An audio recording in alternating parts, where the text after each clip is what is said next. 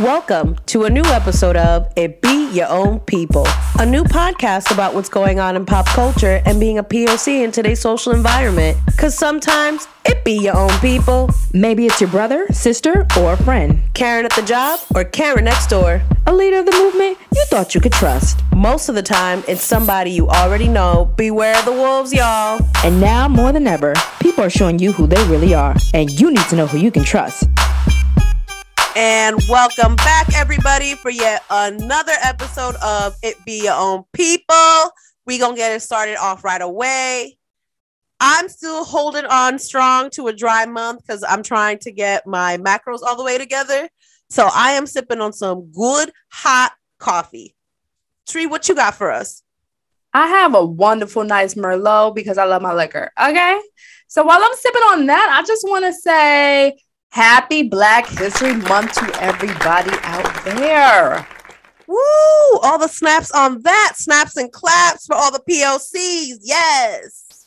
And speaking of celebrating Black History Month, because we celebrate everything Black all the time on this show, we picked up some really great items from one of our sponsors, EM2 Clothing, that celebrates a lot of Black and brown people during this very important month.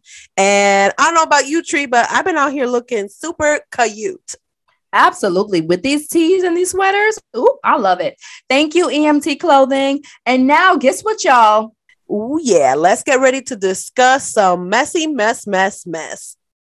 So, Sally, what would you do if you had a cancer-stricken mother and she put up an ad on a billboard to date you? And now you have a lot of suitors. It's like, oh, thank you, Mom. But I mean, is she okay? Like, what's going on? Based on how my dating trajectory has gone, I would be like, you know what? Thanks for doing me this solid and trying to take care of me, even during this terrible time for us. The thing that I like about this is that, Mama is always looking out for you. Thank you, Mom, right? But at the same time, you can now choose. So you can look at all the suitors and you say, nope, you look like a red flag. Baby, you are a red flag. And then you can choose on who you want to go out with. So I'm like, okay, Mom's always looking out. I love it. This is also facts, but we also need to be careful about who are the type of people that would respond to a billboard for dating. That is true. You're right about that because it could be a lot of, crazies out there. But we gonna move on. What do you think about when people say, I'm sorry you feel that way? Do you think it's an apology? Absolutely fucking not. No. An apology is, I'm sorry for what I did to you that caused your feelings. I'm sorry you feel that way is you not taking accountability or responsibility for being a shit ass person for me. I would rather you tell me I'm not going to apologize because I don't think I did anything wrong, rather than for you to invalidate my feelings with, I'm sorry you feel that way. See, I'm on the flip side of it. I think it depends. Because if you want to hear an apology, and I know for damn sure that I didn't do anything, then you're not going to get an apology. So I can say sorry that you feel that way, but I'm not apologizing because I know I did nothing wrong. But if I'm going to give an actual apology, then I will wholeheartedly say, oh, sorry. Oh, my apologies. I'm the first one to say that. But don't try to make me feel some type of way because you feel some way when I ain't do nothing. No. Yeah, like if you're going to apologize, I'm of the belief that it needs to be genuine or you need not say it at all. Okay, so how about this? Taking on an even messier turn here. Let's say, you're with your boo and y'all want to play a really fun-filled game of Never Have I Ever, which, ladies and gentlemen, is never a good idea to play with a significant other. I'm just putting that up there. Your significant other, your boo thing, admits to once hooking up with a daughter and a mama. What? How you feeling about that? I think it's hella messy if you mess with a parent and their child and you trying to talk to me. I'm like, listen, everybody has their past. Everybody can, you was buck wild 10, 5, 2 years ago. But what you not about to do with me is any of that mess. That's a no. This reads to me, how petty are you? Because if it were me, like if I'm hooking up with somebody and then I hook up with their daddy, is because I'm trying to get back at you for some bullshit that you done did to me. Because that's the type of shit that I would do. My significant other tells me that he's hooking up with somebody and their mama. I'm just gonna be like, was it really that difficult for you? Were you that hard up? Are you that horny that you're gonna stick it everywhere? See, but my thing is, some of these daddies out there, they're zaddies. They're looking good. So, whether you young or old, you could have had your child at 20, you could have had your child at 30, 40, whatever. If you looking good and you get it, hey, watch out, daddies and sons. This is true. There's some zaddies out there that you just gotta be like, oh, age ain't got nothing on you. Now, what about would you go on a trip if you knew you were a pity invite? Ugh. It depends on the trip. Like if we yachting, if we going to San Tropez, if we going to all these expensive, luxurious things, yeah, pity me, bitch. Pity me. Yeah, nah, I'm not about to do that. I would much rather go on a trip by my damn self because I want to have a good time than be somebody's pity invite. I'm not a pity anything. So for me, I'm going to be like, I'm good. I have plans. And if plans is me at home relaxing and chillaxing, then that's more important than some pity ass invite. Listen, the way I see it is I can travel there. I can stay in the fancy ass hotel, but I don't really need to interact with you. So if you putting up for the 5-star luxurious experience, then by all means, please allow me. Okay, well, you have fun with that, girl. Let's jump into What the fuck news. So we got some questions, y'all. Where are the investigations for Lauren Smithfield's murder? Lauren Smithfield was found dead in her apartment in December, right after a date with a man she met on Bumble. Yup, one of those dating apps. It took Connecticut police more than a month after the incident to open up an investigation. Like, that's really problematic. Not only has the police department been slacking on the investigation, but they did not even properly notify the family either. Oh, hell no. That's insane. This situation is all types of wrong. So the way that this poor girl's mother found out about what happened to her daughter is she had been texting the daughter, didn't receive any notification from her for over a day. Lauren Smithfield's mother and the brother went down to the apartment. They get to the apartment and there's a note taped to the door that said, oh, for information on Lauren, call this number. And it was the landlord. And the landlord was the one who told her, this is what happened. They found her and they took her away. The police have just been completely shitting the bed on this. It's gotten so bad that the mother, when she was calling the police department for information on what happened to the daughter, you know what the police said to her? What they say? They said, stop calling me. What? No. Yep, they sure did. They were like super fucking annoyed with the mom because the mom is calling. No one is giving her any information. I've been keeping up with this case. Apparently, the 2 officers or the 2 detectives that were originally assigned to this case have been suspended. But my thing is just like too little, too fucking late. And where is the investigation on this Bumble man date that she had? It's been my experience that the last person to see you alive is the first person that gets investigated. So what's up with that?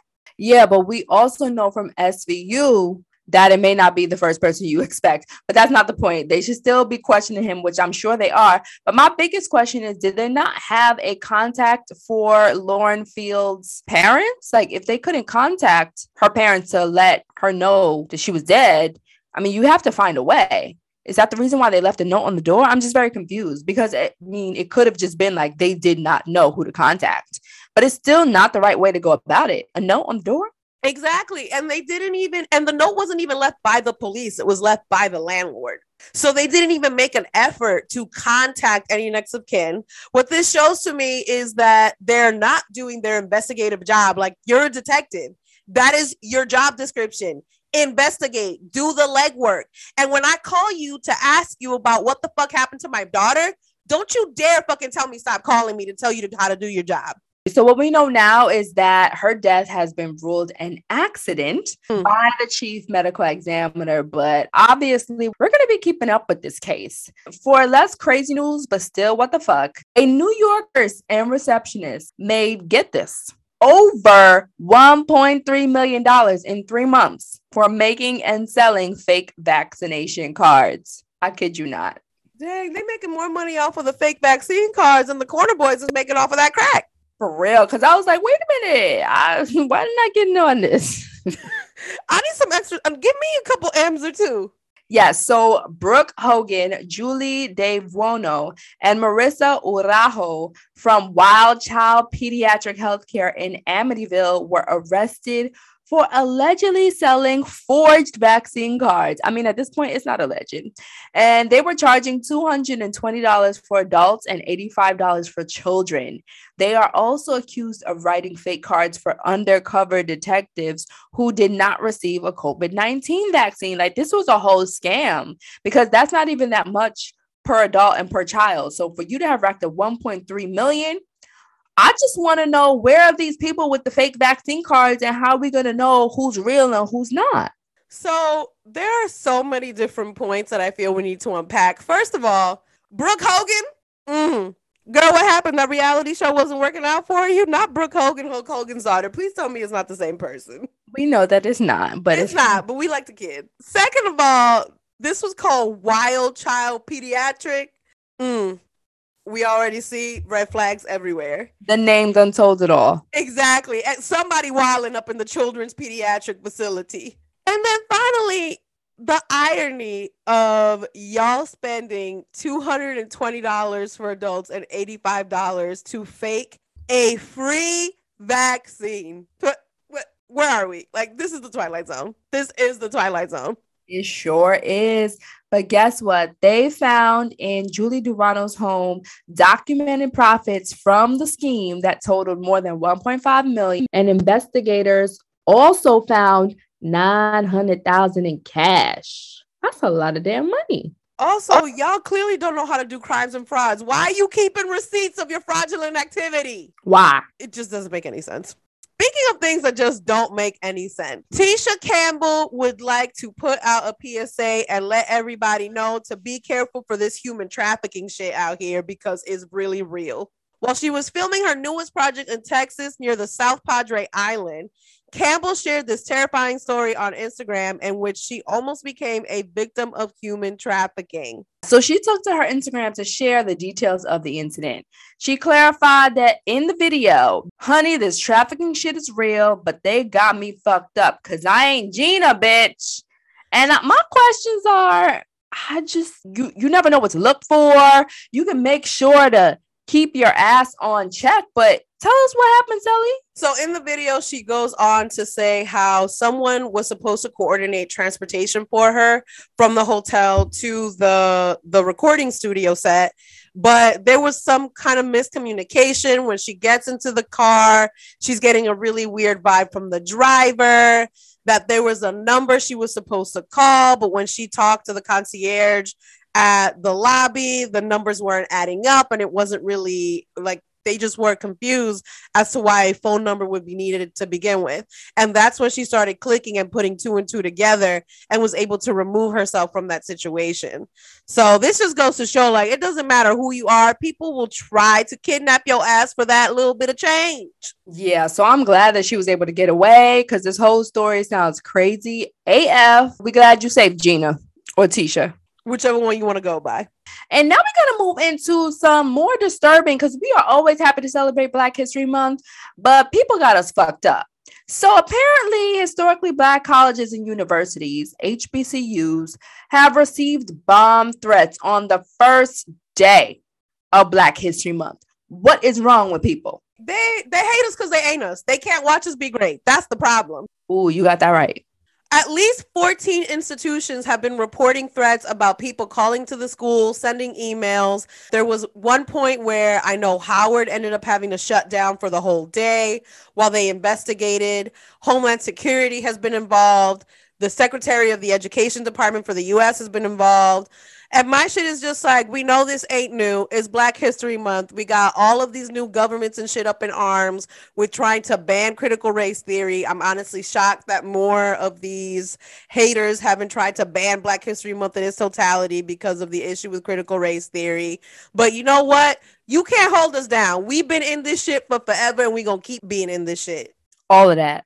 And now let's switch gears to some Regular degular news. So in some regular degular, less crazy news, people are still out here doing things that just don't make sense. And the great American pastime of suing for every time your feelings get hurt seems to be running rampant. Recently, 2 Ana de Armas fans sued Universal Studios for $5 million after they watched a movie where de Armas was in the trailer, but she was cut from the actual movie.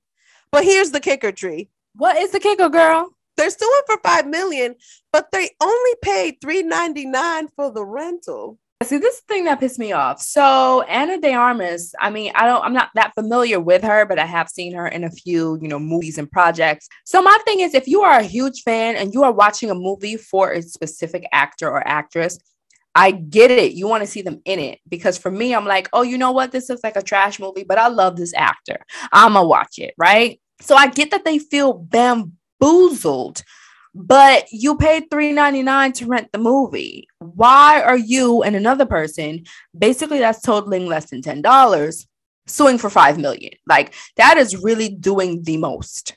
They're claiming that the way that they came up with this $5 million is because they're trying to do it as a class action, and they're representing the class of all the people who suffered for not having Ana de Armas on this particular production.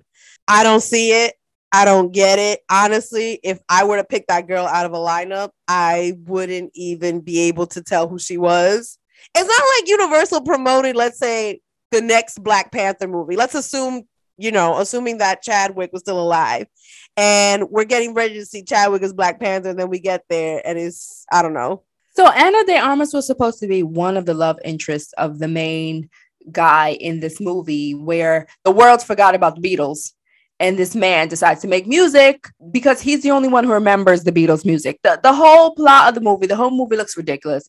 But the fact of the matter is, she wasn't even a main character in the movie. She was a small portion of the movie. So the fact that you spent a measly $4 is not going to make you lose any sleep at all. And the fact that you claim to be suing on behalf of a ton of other people, that's some extra bullshit. And speaking of extra bullshit, rich people love doing extra shit that doesn't make any sense. They sure do.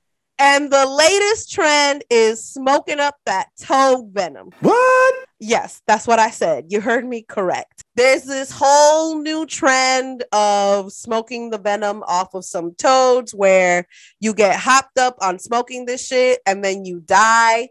But because the high is so real, and when you come down from the high, you feel reborn. So apparently you have celebrities like Mike Tyson, Chelsea Handler, Hunter Biden, and Christina Hack that are preaching about these mind-expanding effects. Apparently they say that the hallucinogenic toad venom is just, it's such a thrill seeker that you need to try it. I don't understand why people who have money do shit like this. Why? Where are you getting it from? Why?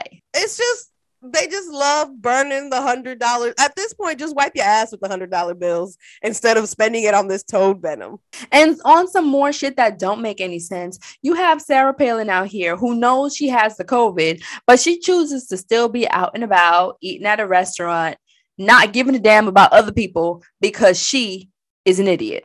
Girl, she was up and down gallivanting on the Upper East Side, going to all of these restaurants. She was spotted unmasked inside one of the restaurants while she was not sitting down. According to some medical records that have been obtained by several blogs, she did indeed test positive. And just a few days after testing positive, she's just out and about giving everybody the vid. See, my thing is, it is your choice to get vaccinated or not. But if you know you have COVID, why are you out and about all willy-nilly trying to get other people sick? Why not stay home and wait till your ass get better? If you get better. You know what I'm saying?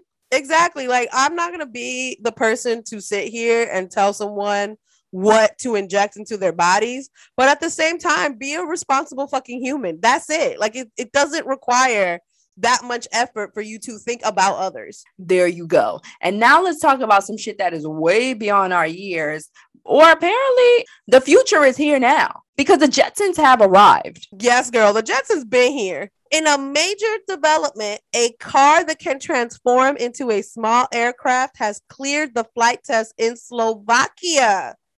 It's been awarded an official certificate of airworthiness by the Slovak Transport Authority after completing 70 hours of rigorous flight testing.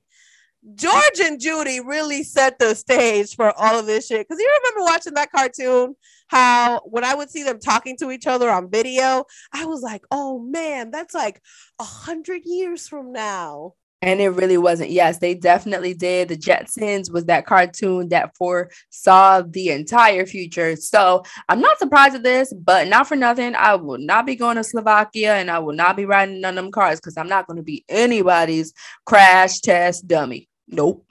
And there are certain cities and areas where we can agree flying cars do not need to be anywhere in the vicinity. Like, can you imagine flying cars in New York City? Absolutely not, especially not in Brooklyn. No. Nope, definitely not in Brooklyn. You saw what they did with the how crazy people got with those scooters, those mopeds, the Revel.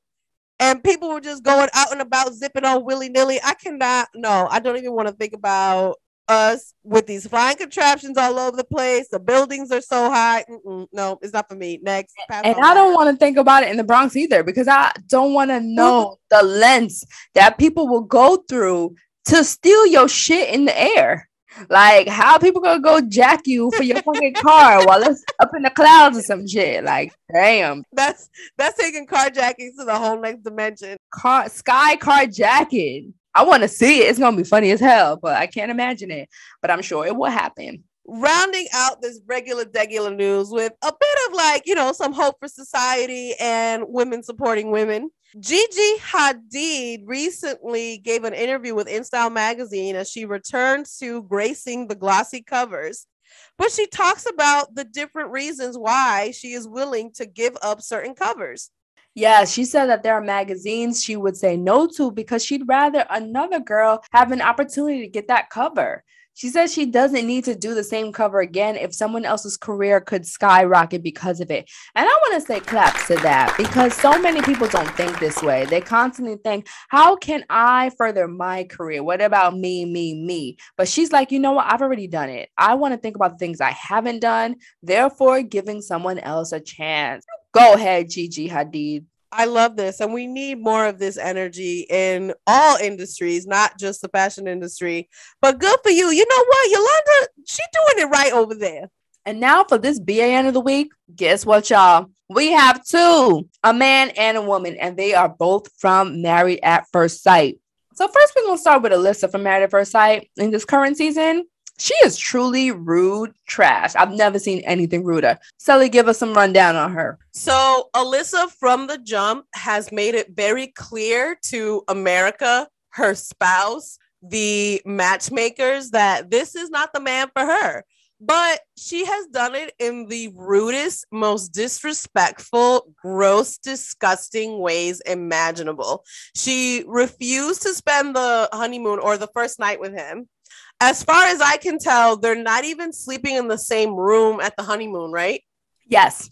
They interact very few times with each other. And the few times that we see them together on camera, it's like pulling teeth. There is nothing that this man can say, do, or suggest where she actually is like willing to give it a chance and try. Yes, but on top of that, he wholeheartedly is so sweet. He is so apologetic. He hasn't even done anything, but he keeps apologizing to her to make her feel better. But my issue is that, Alyssa, you knew the show you signed up for. You signed up to meet a stranger and marry him. Like, you literally are marrying him, and then afterwards you're meeting him and finding out about him. And she keeps saying that the experts made a mistake. And this is clearly we're not into each other. And I'm like, don't put your microaggressions onto him. He's a great man. The fact that you don't like him, that's up to you. You made this choice. Now you have to continue filming the show for the next 2 months, but you can at least do it gracefully. She's just making him look so much better because she's such an asshole. Yeah, she's super trash. And you know what? Our first red flag with her should have been when they went to go wedding dress shopping.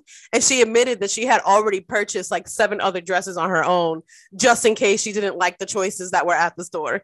And she constantly talks about all the things she doesn't like about him, like his teeth, his body. But I'm like, honey, you are not perfect. And you know what? Even if you were some sort of ideal of perfect, it still doesn't give you the right to tear him down. You're talking about his teeth. Honey, we know that you've gotten surgeries. We've seen the receipts on the social media. You've gotten work done on your face, and you are still a nasty ass bitch. So you know what? You could have spent all of that work, all of that plastic surgery trying to improve your outside, but your insides is still rotten to the core. And now we're going to move on to Olajuwon, aka Obi-Wan Kenobi. The social have so many different nicknames for this man because he is quote unquote a former playboy, as the show likes to call it. Red flag. As we like to call it, he is a current, former, past, present, future fuckboy. He is a whole ass walking red flag. Sir, why does everything that come out of your mouth have to start with in my past, or I used to be a womanizer, or all the disrespectful things that you did to women? If that is indeed in your past, guess where it should stay? In your past, yes. But he constantly talks about, yeah, you know, I used to mess around. I hope I didn't mess with any of my future wife's friends. And I used to mess around with that person and this person. And, you know, I played with who I wanted to. I did not like the way he said that. When he said that, I was like, ew, you haven't changed, because if that's what you used to do, you would have said it a lot better. But the kicker was when he said, you know, he still wants threesomes. And the simple fact that he had had sex with a mom and her daughter before, not at the same time. He verified that it wasn't at the same time, but it doesn't make you any better. Like, you are so hell-bent wanting to let everybody know how much of a player you are, that you are really letting us know that you haven't changed at all. And you still that man. You still that BAN. And you know what the kicker was for me? When they're having dinner and he's telling her how I deleted my Instagram for you. What? Yeah, like that is saying nothing. So I really have the highest of hopes for this season, but with these, because there are still people who give me hope, but it's not these couples. I would say that the people who they are coupled with, I want better for them. Like, I already know I want Katina to have a better man. I already know Chris, who's with Alyssa, from jump, he deserves better. Like, she's talking about his looks, but it's like, honey, you wore cowboy boots to your wedding. So many people could talk about that shit, but you talking about him, you are dogging him like you are perfect. But guess what, girl? You the dirty dog. All of that. It's time for We out here winning, baby. And we are winning. We again want to give a big shout out to Black History Month, y'all. Even though on the Be Your Own People, we celebrate everything Black 365 all year long, 366 on leap year. Absolutely. And moving right along, we're going to talk about our faves that we miss. Kobe and his daughter Gianna. They now have a statue near their craft site to remember them. And it also marks the 2 years after their death. I can't even believe it's been that long. This is a very sweet tribute. In the statue, we can see Kobe and Gianna wearing their basketball uniforms as Gianna is holding Kobe's hand. This was a one-day memorial where they also had engraved the names of all of the other victims that died on that tragic day as well. And I think that the artist did a really beautiful job with this statue. Well, I love it. It's a bronze statue, and I'm glad that they incorporated the other fallen people as well. It's just such a nice way to keep their memory around. And the best part about this is that the sculptor, Dan Medina, he said that no one asked him to do the project. This is just something that he did all on his own because he feels that this is a very important tribute. And I love that. I absolutely love it. It's like when you are such a fan and you want to just pay respects, this is the best way to do it. And talking about getting your due diligence and getting your flowers while you are here, actually. Hey, let's talk about David Ortiz. He was inducted into the Baseball Hall of Fame.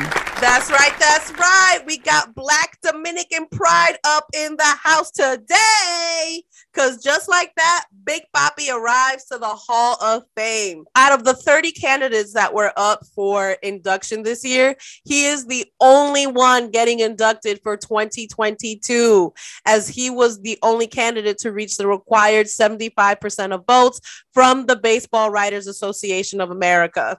Won't he do it? He will. And guess what? That's some Dominican pride, honey. And you know who he beat out, Tree? Who did he beat out? That bum A-Rod? That bitch ass A-Rod. That's what you get for cheating on J-Lo. Exactly. We will never let that down. And now we're going to move on to, we're going into all the islands. We're talking about Dominican Republic. And now we're going to talk about Jamaica. So the Jamaican bobsled team makes it to the Winter Olympics. Yes.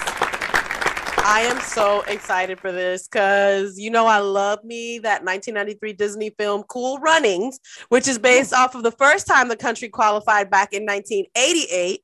This is the first time Jamaica will be in the Winter Olympics since 1998. And I'm just ready for all of this good time. And it's not just one team, girl. We got 3 different teams duking it out in Beijing. We got the men's 4 and the 2-man teams and the women's monobob. So we got the men and the women representing for the island. I love it because Cool Runnings was the first time that I saw on huge screen a Jamaican film, a film about my people, the Caribbean people, where we doing things, but also the fact that Disney was behind it. I was like, okay, thank you, Disney, for recognizing us. But also, we have our favorites like Leon. He was up in there giving his little Thai Jamaican accent, but it was such a good movie. Honestly, it's a movie that you can watch any year. Love it. I will be watching for the Jamaican team in the Olympics. Okay. Yep, and only for that, because I don't really care about any of these other winter sports. Our girl, Oprah, we are here. You can still, adopt us. But we're celebrating you because it's your birthday, queen. Oh, yes. She recently celebrated her 68th trip around the sun. I didn't know she was 68, girl. Yeah, I was about to say, how is she 68 out here looking 50? Is it that, WW? I guess so, because she really doing her things out here. She's out here with her own network. She's giving us the show. She has been blessing people for decades. She was a pioneer for Black women in news, and she's just been elevated. She's the first Black woman billionaire. Damn, I'm gonna need all of that good, power, that positivity, because Oprah is the ish. Yeah, and you know what? Whether she's doing some Weight Watchers, whether she's doing something with her own network, or whether she's just being that boss ass chick with her man by her side, actually behind her. Stedman, you better know your place. That's right. All I want to say is happy birthday to the queen. 68 is looking real good on you, honey. And speaking of things that look real good, we want to give a big shout out to the Functional Chocolate Company. Hey, friend, looking for a way to satisfy that sweet tooth? Pick up a treat or two from the Functional Chocolate Company. These ethically sourced chocolates are botanically engineered to take on all of life's realities. Whatever life throws at you, the Functional Chocolate Company's got you. Vegetarian, vegan, gluten-free, cholesterol too high? No problem. Every chocolate is 100% plant-based, good for you, good for the planet, and 100% guilt-free. Visit funcho.co and use promo code IBYOP22 to get 20% off your first purchase. That's funcho.co. Don't forget to tell them your girl Sally and Tree sent you. It's time for some good watches. Check this out. So we have a lot of good shows coming up. The beginning of the year, they got to get you in now. I am really liking on Hulu Single Drunk Female. Actually, they're on Freeform, but then it shows the next day on Hulu. And it's about 20-something's alcoholic Sam. She is a recovering alcoholic, and she's going through all the feels, all the ups and the downs to try and stay sober. And I think that this is a show that's really needed and necessary because we see all the good things that happen in life and all the negatives, but you don't see when someone is struggling in the in-between. And girl goes through it, okay? It's funny too. You ain't never lied. What I like about this is that it really shows all of the different missteps and the real about trying to get your shit together, following an addiction, trying to follow through with sobriety. In the first episode, we see her really going to town on her boss. She walks in with that water bottle of vodka, and I'm like, oh, okay, girl, you are a real hot ass messy mess. In trying to find her sobriety, she thinks that like, oh, you know, one drink here and there, I can do that, but it's not. And then I also like the way that it shows the people around her and how the different relationships you form can really be a make or break for trying to recover and stay on that road to sobriety. Oh, absolutely. Because some of your best friends are the people who go out and drink with you. So as she is on her road to being sober and she passes that 1 month/2 month mark, she gets to see that, oh, her best friend, you know what? She can't go out to the bar with her anymore and just drink seltzer water. Like, it's just not conducive for her health. Her friend is still on her side, but she feels weird about telling her like, hey, I don't think I can be there with you in that way anymore. So it's about her trying to figure out basically her life, because she's starting over. She's not at 0. She's at -25. And it's a long road, but it's funny as hell. So I'm like, okay, I like this. And you know what? At the end of the first episode, they let you know where you can find someone to help you if you are a recovering alcoholic or if you're trying to get there. Very good and very important. Moving on to another show that is up here getting people up in arms is Celebrity Big Brother's new season. Let's take a look at some of these contestants and what mess they're about to bring. Now, I'm going to bring up the first two that you know was put together on purpose. We have Lamar Odom and we have Shayna Moakler. Now, as we know, Shayna Moakler is the ex-wife of Travis Barker, who is now with Kourtney Kardashian. And of course, we know Lamar is the ex-husband of Khloe Kardashian. So right away, we know some mess is going to go down about maybe love or maybe hate for the Kardashians. But we also have some housewives in the house like Cynthia Bailey and who else? I only know Cynthia. Who's the other housewife?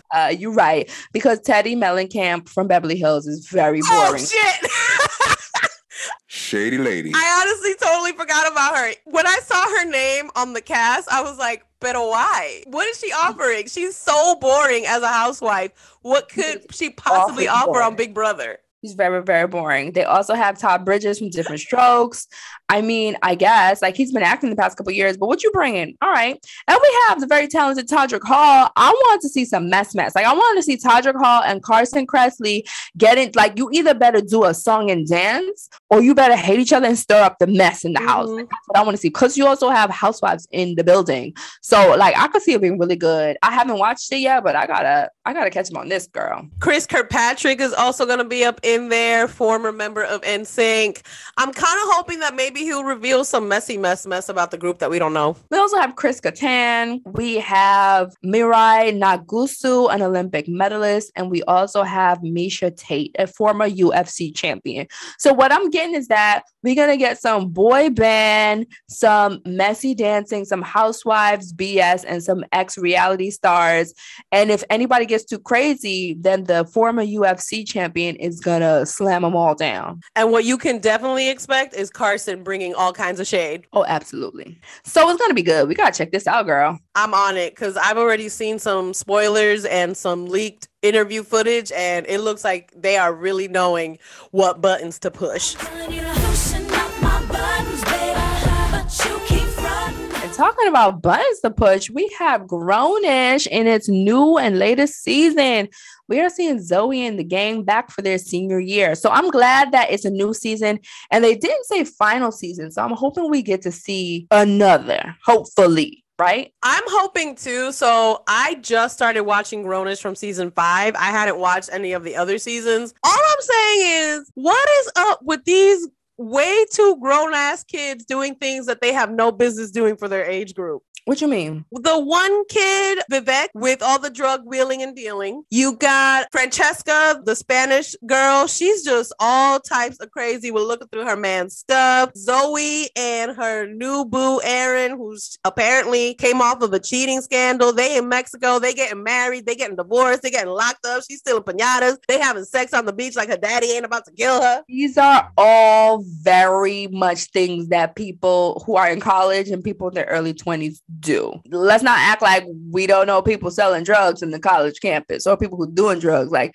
you do that to party, you do that to make money. And then you also have people who go away on spring break and you get too drunk and shit happens. Absolutely. If you have the chance and you see somebody's phone, oh girl, you go open up your man's phone just to see what's going on, especially when it's a new relationship. Some people, I'm not saying I have or I will. Well, I'm saying some people. So, I mean, these are all things that we would like to see, you know, as young college students getting down and dirty in. Yeah, I guess it's more like things that I miss out on because I lived at home with my parents who were constantly watching me. And then we're going to talk about The View. The View is welcoming back memorable hosts for their 25th season. I think that's kind of cute. I had no idea this show has been on for 25 seasons. How old are we? Yeah, I'm not gonna lie. I didn't know that either. I do think that they're trying to spice it up and they're trying to go there. They are trying to bring back all the memorable faces that we loved from the past. But also, you know, Whoopi went a little too far and she started talking about things she shouldn't have been saying because it's very sensitive. You know, once you go after Jewish people, it might get canceled, girl. So for Whoopi's remarks, she has been suspended for 2 weeks. Wow. She had to go there.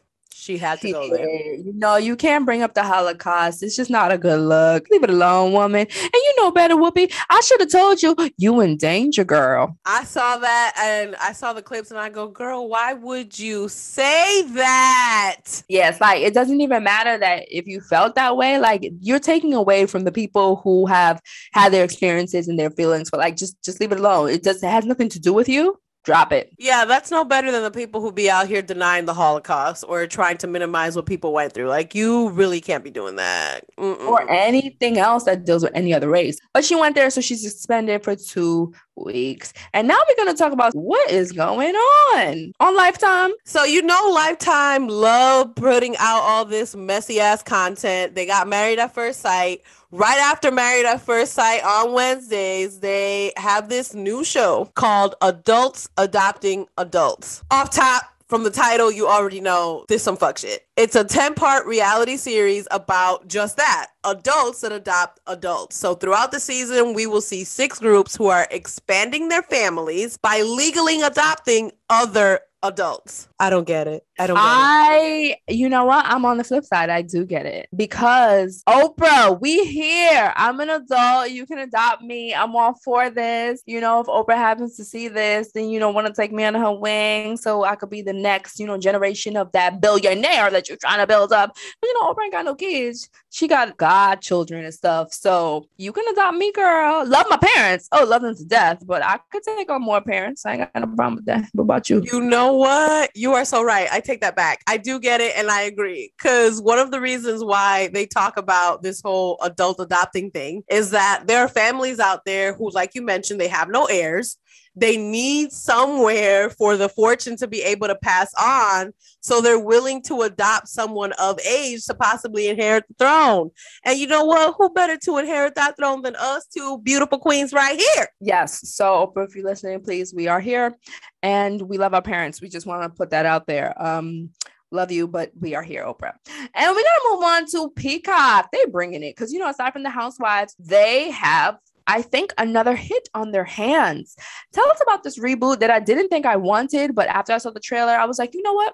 I'm here for it. Fresh Prince is coming back with a even fresher modern day twist. Instead of this being the comedy that we oh so loved from the early 90s, right now, we're seeing this new 1-hour drama series that's still set in Bel-Air and reimagines the beloved sitcom of The Fresh Prince of Bel-Air through some new dramatic takes on Will's complicated journey from trying to leave the mean streets of West Philly and then coming up to Richie Rich Bel-Air. Executive producers are Will Smith, so I'm very happy to say that he is involved with the show. And I love that because he is a part of the first one. But also he has Quincy Jones and Benny Medina, who also created the original Fresh Prince. So I'm happy that all of the original people are a part of this project.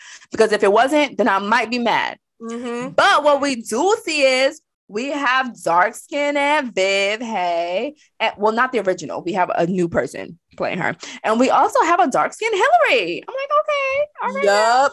And we also cannot deny, because we wouldn't be us if we did not point out, they got some fine ass men on this show. Even Jeffrey fine. Jeffrey, I think he's Jamaican. He sounds like he got a Jamaican accent. I think so too. I'm pretty sure they made Jeffrey Jamaican. Because the trailer was really good. The trailer really looked like a dramatic AF. And I was very confused. I was like, who is this man in this accent? I didn't know who that was. And I was like, oh, okay. So instead of Jeffrey being like, British, he Jamaican. All right. Hey, wagwan boy. I'm feeling that all the way. So I'm like, you know what? Even though I wanted to hate it, because I am truly a believer of leave well enough alone. Fresh Prince was amazing. Leave it be. But this reboot is looking good. So now I'm kind of on the side of reboots needing to happen. When they're done in the right way. Well, it's in the right way. Like, there's so many different movies I'd be like, and shows, and I'm like, bring back a part 2, or just bring a reboot. Like, Girlfriends, what's up? We need that. And speaking of bringing it back or leaving it alone, the Kardashians are moving to Hulu. On New Year's Eve, Hulu dropped the first teaser trailer for the Kardashians' new show and revealed that it will be coming out sometime in 2022. Girl, they ain't moving. They already done moved. They there. I saw a clip where Kim was like, did you miss us? And apparently we're going to see a lot more with the younger Jenner, who's now pregnant with her second child.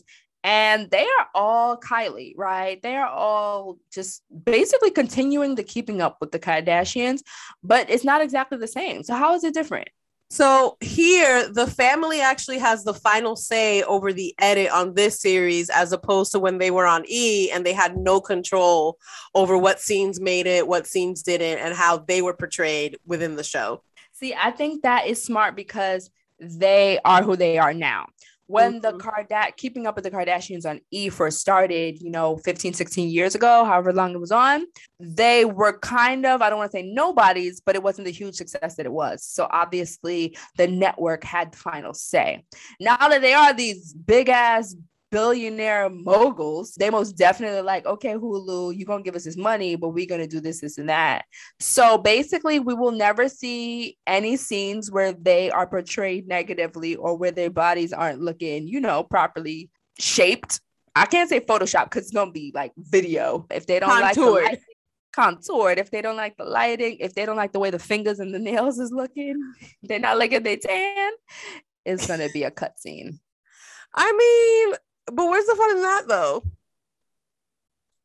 I mean, we're still going to be watching because we want to know what's going on. Like, first of all, I'm obsessed with the kids. I don't really care what's going on with them. Like, I want to see the kids. Like, the kids are the next generation of the Kardashians, even though they have their father's last names, I guess. I mean, I'm all here for the mess and the de-stress. So whatever messy shit they be talking about, I'm going to be watching. Exactly. And while we watch that, in between the commercials, we can have a good read. What about if Dominican were a color? That sounds real interesting. I'm really excited for this. My sister and my niece, who are both public school teachers, put me onto this read. It is a debut picture book by Celie Recio, where she tries to provide this important yet gentle reminder of all of the nation's hues are as wide as nature itself. And I think that this is a very important message for children, but also, y'all Dominicans who be out there denying your blackness. This is very important.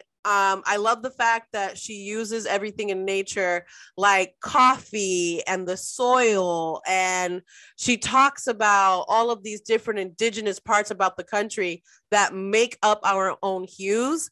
I'm definitely going to be buying a copy for all of the nieces and nephews because everyone needs this message. Oh, I like that a lot. I'm going to cop that. And while I'm also getting that book, I'm going to get another good read. It's called One of the Good Ones. It's co-written by sisters Mekia and Maritza Mulite. And it follows the mysterious death of teen social activist and history buff Kezi Smith after attending a social justice rally. Damn. Obviously very close to home with everything that we've been going through in society. Not just the last 2 years, the last 400 years. Kezi, following his death, becomes another immortalized victim in this fight against police brutality.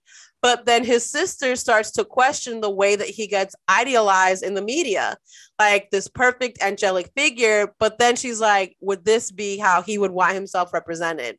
And it just looks on all of these different conversations that we have with ourselves on who in society decides who is deemed worthy to be missed and who is not.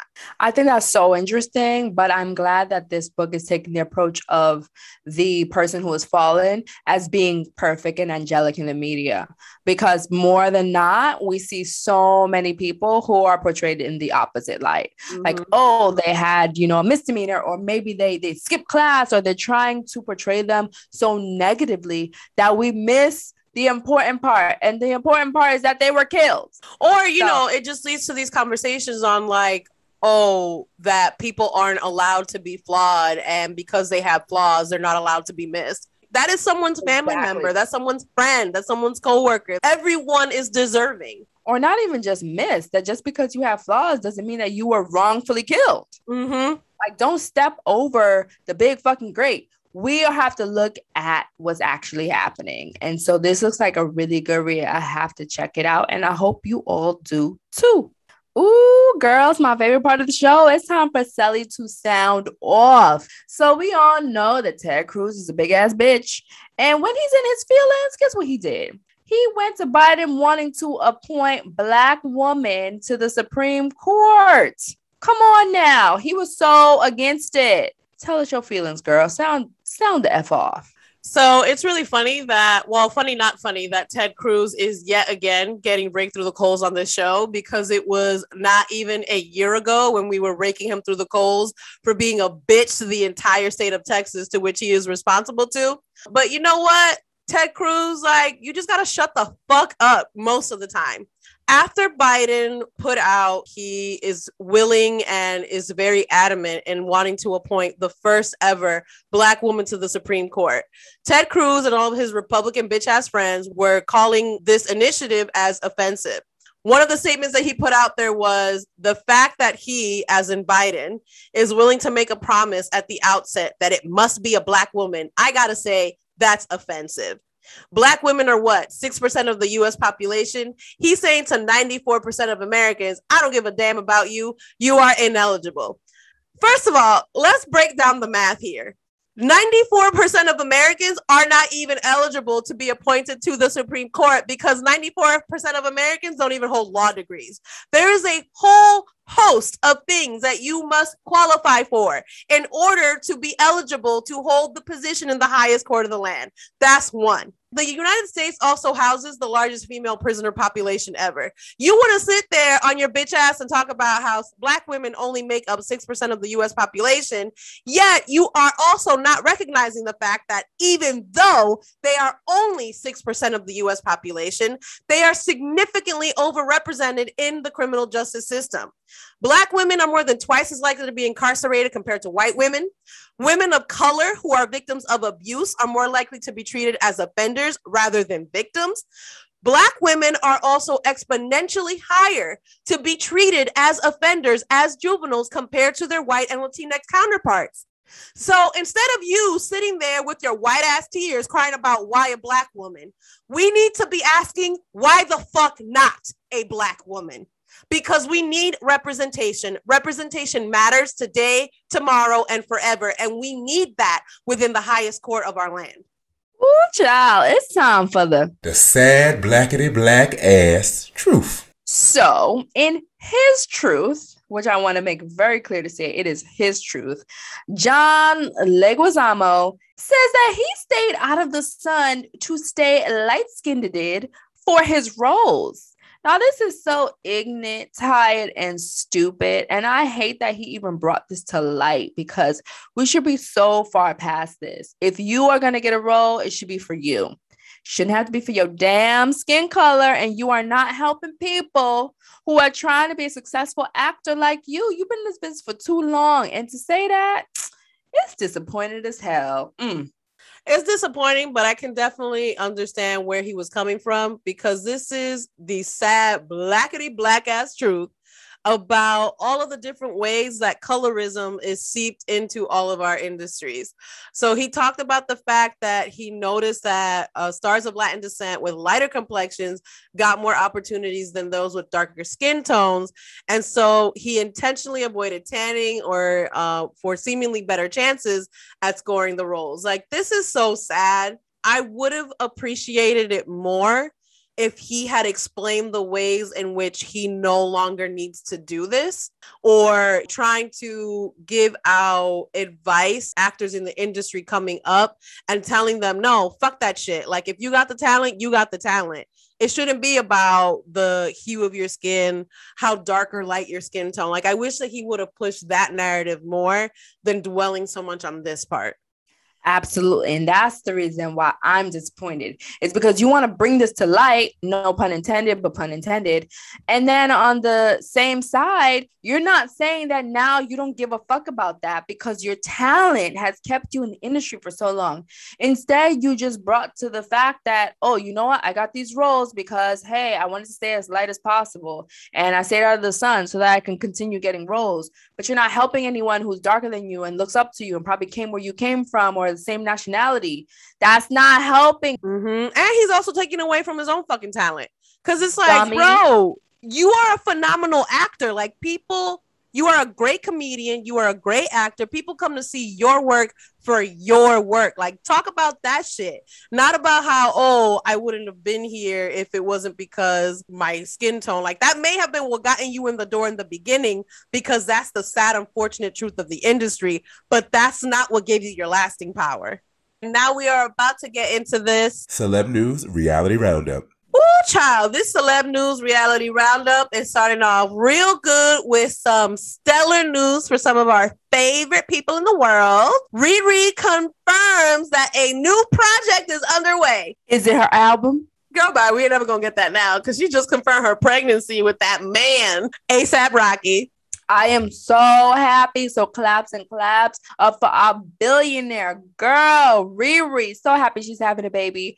Don't care for the baby daddy, but that's none of my business. But what I will say is that after she sent us pictures showing her and the baby daddy with that belly bump on display out here in these cold New York streets, a few days later, she then posted a closer photo of her belly saying, how the gang pulled up for Black History Month. Yes. I love it. She got her billions and her baby. Love it all around. All I'm saying is A$AP, he better be doing all the right things and treating her right. Because if he don't, everybody gonna be pulling up on that ass. Oh, absolutely. Everybody and their mama, especially me, will be coming to be like, bitch, F you. But we're going to move on. Tiffany Haddish, speaking of baby news, said that she would like to adopt a child by the end of the year. She's always been super candid about her desire to adopt over having children of her own, especially because she herself has gone through the foster care system.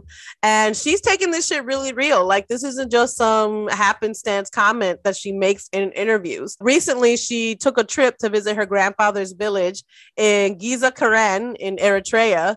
And she's really doing all of the things to make sure that this adoption goes right. Well, you know, I'm happy for her, especially since she came from that world. Like, she was adopted, so she knows firsthand, which I think is so nice when people come from a place and they never forget about it. You know, they don't forget those roots. It's like, if this person had done it for me, where would I be? So the fact that she has found her successes, especially in her very up and down, you know, road to success, she is continuing on. So I love that. And you know what? Now we're going to move on to somebody who just can't stop having babies, child. Nick Cannon. I thought he was celibate. Child, I think he done put this bun in the oven before he started his celibacy. He announced on his show that he and model Brie Tiesi are expecting a baby boy together. And it was a gender reveal too. So this bun has been in the oven for quite some time. Exactly. It's got to be a couple of months. And he's only been celibate for, as far as we know, for 2.5, 3 months. So yeah. I'm pretty sure he confirmed that the celibacy was over on January 1st. Okay, so he was only celibate for 2 months.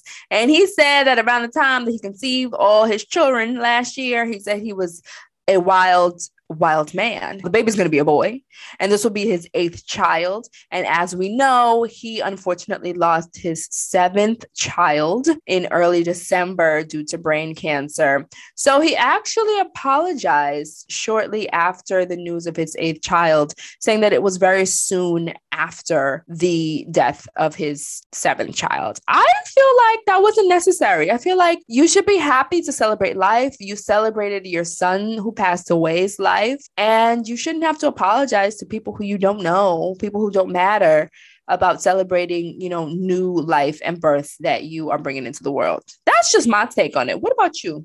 I agree. I don't really feel like he needed to put out an apology, especially because in his announcement of the new baby, he was very respectful of his son's mother. He hasn't done anything out of pocket. He didn't do it in a way that was meant to overshadow, negate, or minimize the pain that he's still going through over the loss of his son. So the fact that people just want to be on him about, oh, you're announcing this birth after your son just died, like, okay, that's his life. He's not disrespecting the mother. He's not disrespecting the children or the memory of his child. So just shut the fuck up.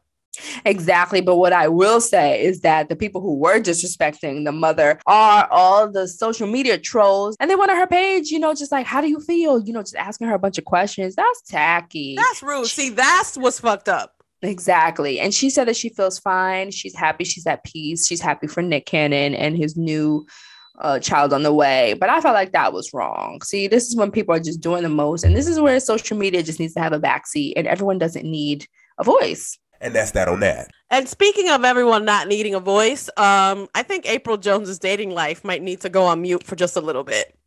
Girl, what she do now?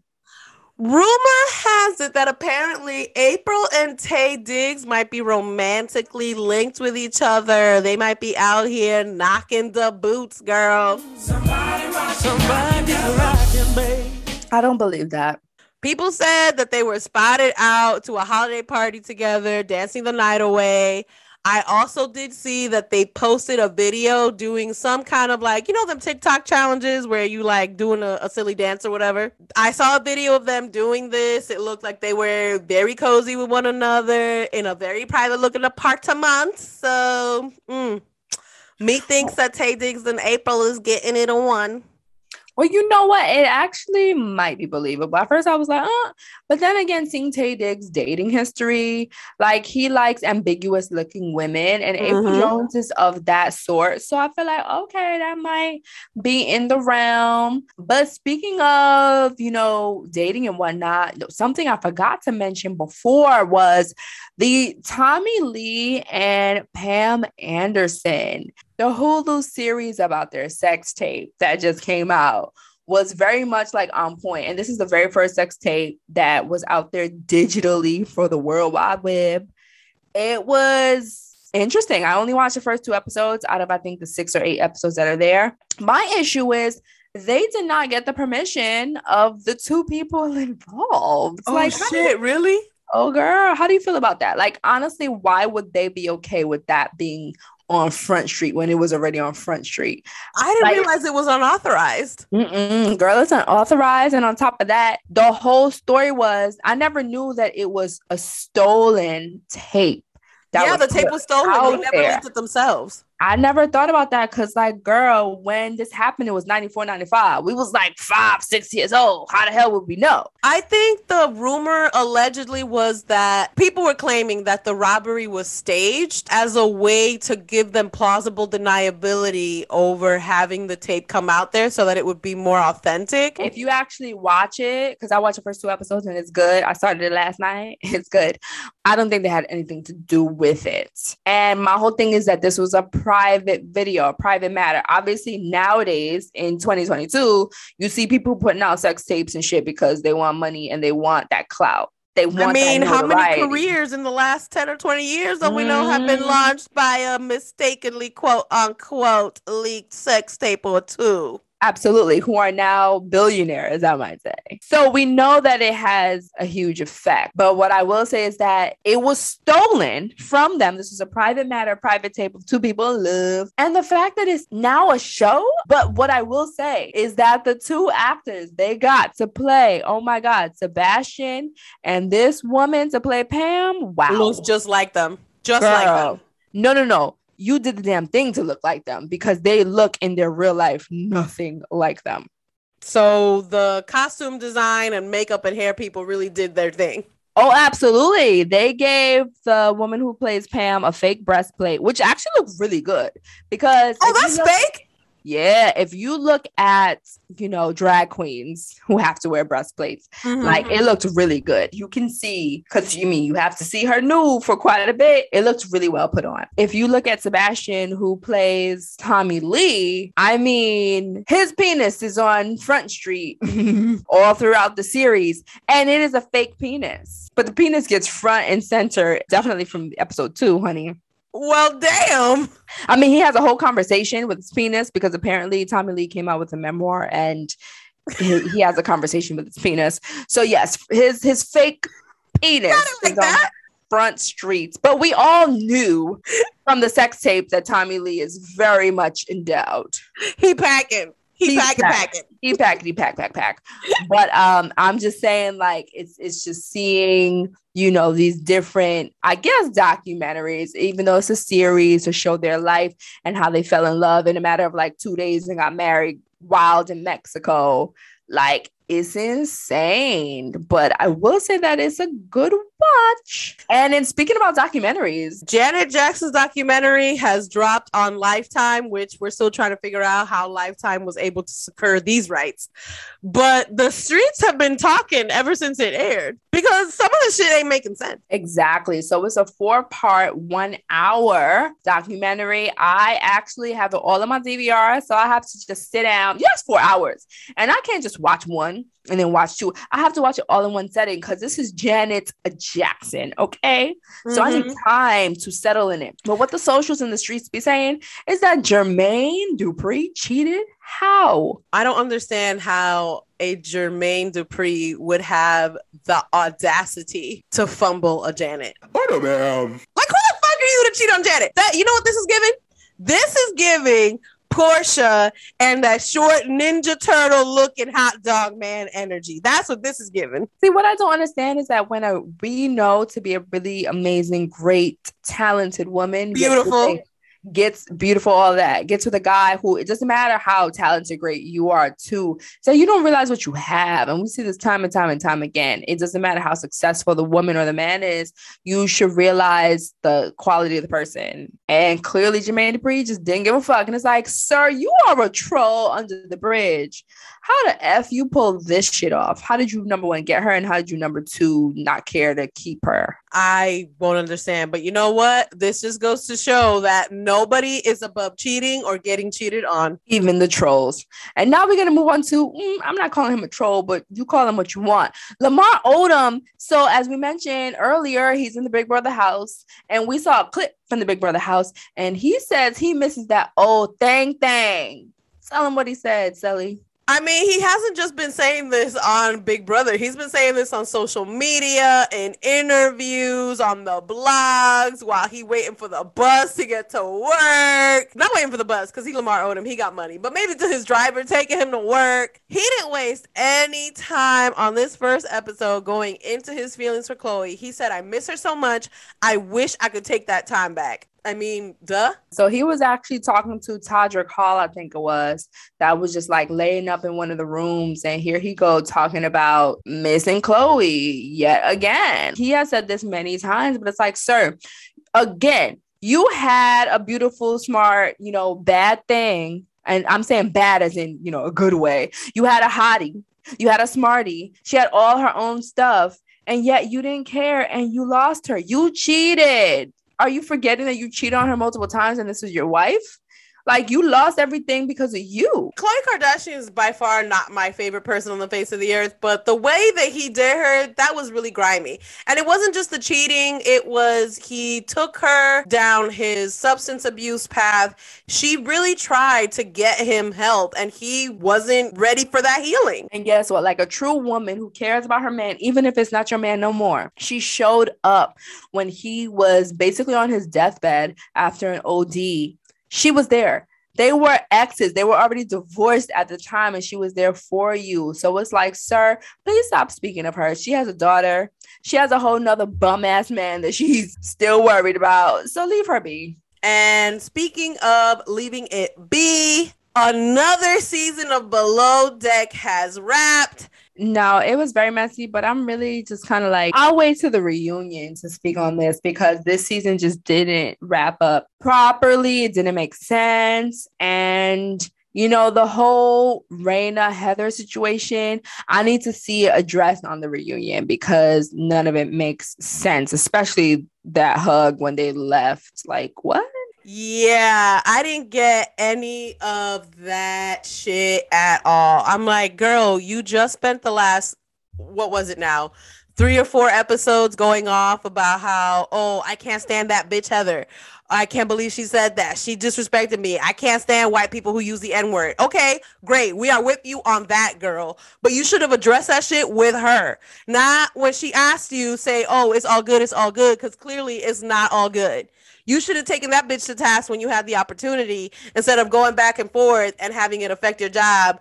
And then when you finally let her know what it is that you were thinking and how you were feeling, you had this bitch on her knees fucking begging you for forgiveness. And you're like, no, I'm not going to forgive you. But then you hug her at the end? No, none of that makes sense. I can't wait for the reunion to see how she going to talk herself out of this one. Same. But we're going to move on to Project Runway. In their finale, they had the first ever 4-female finale for a runway show. I am really shocked and happy. Love it. I was here for all the female empowerment. I love seeing, for the most part, the progression of the designers themselves. But some of those designs I wasn't understanding. Yes, but I will say that the representation of brown and Black people were front and center. And even people who just weren't Americans, you know? We had Christina, who was Russian. We had Chastity, Black in Texas. And we had Corin Chattel, who were Hispanics, Latinas. Really put their culture out on their sleeves, literally. And I was very happy to see the collections that they brought for Fashion Week. It was really awesome. I wanted more from Chastity, but you know what, girl? You made it there. Even though Chantal won, and I think she's an amazing designer, I really thought that Coral should have taken it home. I think she showed the most progression out of all of the designers. She really came to play. That jacket that she had at the end with the snaps and then all of the patterns. With the florals, I was like, I need that in my life. I need that right now. Like, I needed it. And even her macrame stuff that I wasn't necessarily here for during the season, the way that she implemented it in this collection, gorge. Absolutely. And Coral, how you have a 20-year-old son and he looked good too. I was like, hold up, what? Where you get this 20-year-old son? You look like you are 21, which is very much problematic. Chastity, that fiance of yours, he looking good, girl. Point. And so just to see her with her 2 babies, and Chantal also had her son who's doing better and progressing as he grows.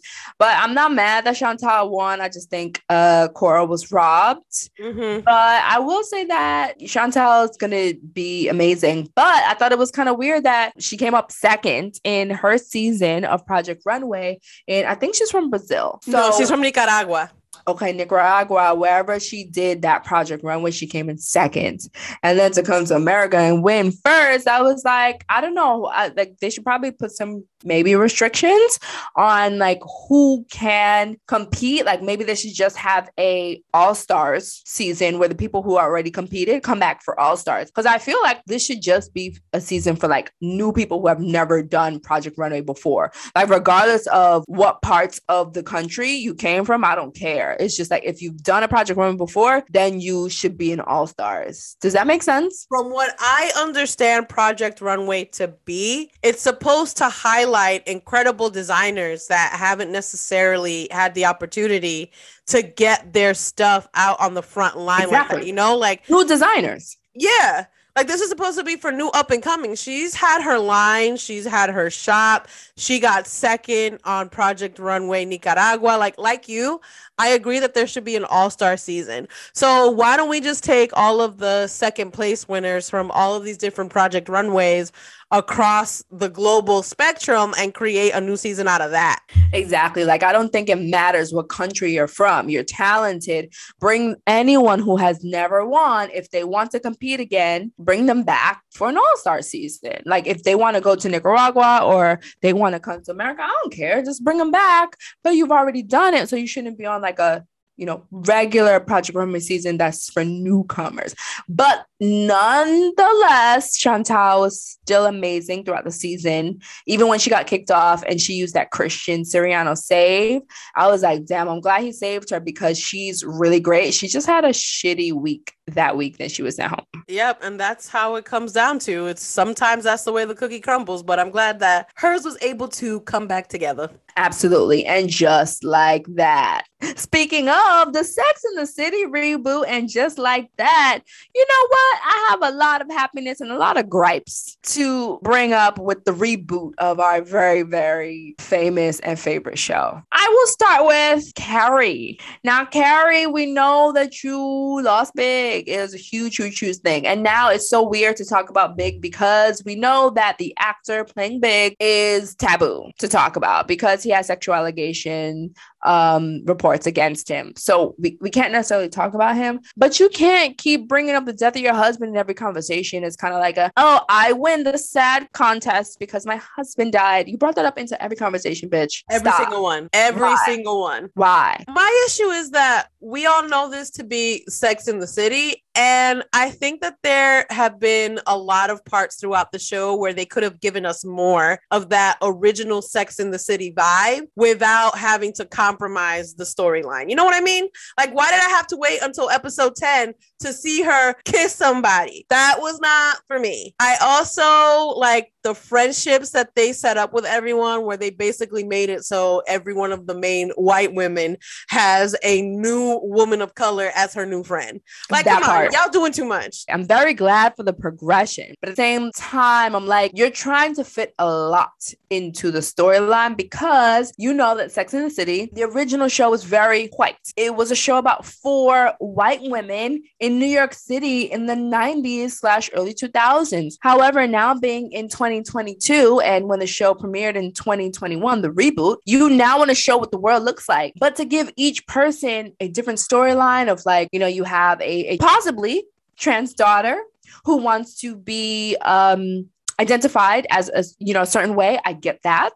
And you also have one of the main friends who now might possibly be a lesbian and be gay. And so you want to bring up all the different representation of sexuality out there and the different representation of brown and black people. But it's a lot. And then you also want to talk about death. And then somehow you want to show sex and you want to show divorce. And I'm like, a lot, too much. Like, I'm all here for representation, but make it make sense. Like, the storylines are just so haphazardly put together. Like the relationship with Miranda and her professor. That didn't make no type of sense because if me and Sally as a professor, okay, if you come into our class, I don't give a damn if you're younger or older than us, you come up in there, give some racist ass remark as to you not thinking that we're the professor, and somehow I'm going to be best friends with you and kikiing with you and inviting you to events and hanging out with your friends and you hanging out with my husband. And telling you about what's going on in my uterus? No. Exactly. But first off, for that to happen, Sally, you and I would have to have a husband. But still, that's not the point. The fact of the matter is that none of that makes sense. How and why? And then, like, the whole relationship with Charlotte, like, the only relationship that actually made sense. Charlotte and Nicole, that made sense because your kids go to school together. So you do eventually become friends with, sometimes, the parents of the kids that are friends with your kids. Like, that's organic. That made sense. That had a flow. These other relationships, they're just like, it's almost like trying to put together a jigsaw puzzle where the pieces don't fit quite right. You're forcing it. It was way too forced.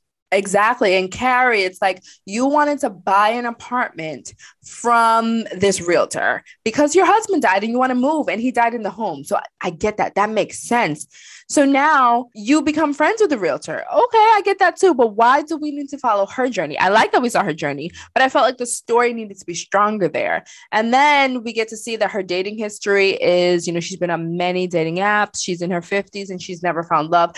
No, first of all, that's quite sad. But second of all, I get that it's real for a lot of people. Why are we following her journey? And just because you guys became friends doesn't mean that she's going to invite you to her family holiday celebration. Yeah, like I'm about to invite you to this very intimate moment with my family. I've only known you for a month or two at this point. And then the other thing, they came up with these stories and they don't finish them. So She moved into the apartment downtown, right? Her old apartment. Yes, she moves back. So she moves back into her apartment, but then she moved into the fancy apartment with like the windows and everything. Does she end up selling that after she bought it? Because we only see her in that apartment that one episode, and then she's back to her old townhouse. Yes, she ended up selling it because she didn't like it. It just didn't feel like her. And she told her friend that, and basically she said, okay, well, we can find you a new one. So I don't think she was actually ready to move again. Oh, okay. All right. Yeah, that's why she kind of just like left her stuff in storage. So like they don't really continue that, but yes, I agree. It's also like Miranda. She was apparently going through huge midlife crisis and she's an alcoholic. And suddenly she just decides, okay, I'm going to stop drinking. But it's like, we need to see more of that. And we get that a lot of people started drinking more during COVID, but you just kind of said like, okay, she stops drinking and then that's it. Like, is she going to any meetings? Is she going to therapy? Does she have a counselor? Yep. Is she talking to somebody? What are the stumbles in maintaining her sobriety? Does she have a conversation with her family about why she needs to be sober? Like, it was very unfinished. And then also Charlotte, like, girl, I love the original series so much. You went through hell and back to try and have this child, and you adopted Lily, and then you had your Rock. You had Rose, who's now Rose. You had her, and now they are such spoiled, shitty, bratty children. I will say that Lily is still a great child, but that her finding out how to use a tampon episode was so annoying. I get it that teenagers become annoying assholes, right? In their preteens and teen years. I just felt like they were too rich, snotty, bullshit ass kids. Like at some point, Charlotte, you gonna beat that ass because that ass needs to be beat. You spent a lot of money on that bar mitzvah / they mitzvah that you're calling. Like they're trying to force so many storylines into it, but it's a lot. I need you to like narrow it down. I know that they don't know about season 2 yet, but I know there has to be a season 2. So I'm going to need them to narrow it down and focus. Just finish the storyline. Make it make sense. If you're going to do something, do it right. Because by having all of these stories and half-assing the journey for everyone, you're actually doing a much larger disservice than not having the storyline in there at all. Oh, yes, absolutely. And then I love that Nicole Ari Parker, her and her Black family was successful, but they're also very much into, Black art and Black people. I love that. And then we have Karen Pittman, who is Miranda's professor. And we see her storyline of trying to have a kid, the struggles and IVF and her husband. And they're very much Afrocentric, pro-Black, all this. And we love that for anyone, especially in Black History Month. But damn, it was a lot because the way you and Miranda met, you would never be friends. Never. But what's more problematic is that I love Karen Pittman as an actor. I think she's great. I loved her in The Morning Show. I love her in And Just Like That. But what's our problem with her, Sally? So, according to public records, Karen Pittman is supposed to be 35 years of age in real life. And she is also a LaGuardia alum, which means that she was at LaGuardia at the same time we were there. But baby girl boo child, I'm not believing this is your real age, ma'am. What? Yeah, so apparently she's 3 years older than us on record, and we were at the very critically acclaimed and famous LaGuardia at the same time, which is fine. That's great. Love, success for everyone. But honey, that Black is not supposed to be cracking, boo. What happened? What's going on? Yeah, I thought that she was like way older, and maybe this is just the characters that she is playing that's meant to have a much older look to them. But while I hate to be that person, I also need to be that person because I go, this is not what melanin is supposed to be giving. Exactly. Like I legit only Googled her because I wanted to see like, oh, you know, like does she have an well, because of the whole storyline of her not having kids, I want to say like, oh, okay, she married, like, does she have any kids prior, whatever. I just wanted to see her real life. And then I didn't see any of that, but I also saw her age and I was like, huh, what, really? Obviously, I mean, you could have children up until you're 50, especially if you are famous. So that's not the problem, but I was just very shocked at the age. And, you know, that's where I'm going to leave it. And you know what? Don't forget to look for our housewife snippet, but that's all we have for you today. If you want to hit us up to say hey or let us know about any It Be Your Own People moments, send us an email at ibyopodcast@gmail.com. Hey, y'all. Don't forget to like and follow us on Instagram, Twitter, and Facebook at IBYOP Podcast. And that's all we have for you today on It Be Your Own People. Stay woke, stay alert, and tune in next time.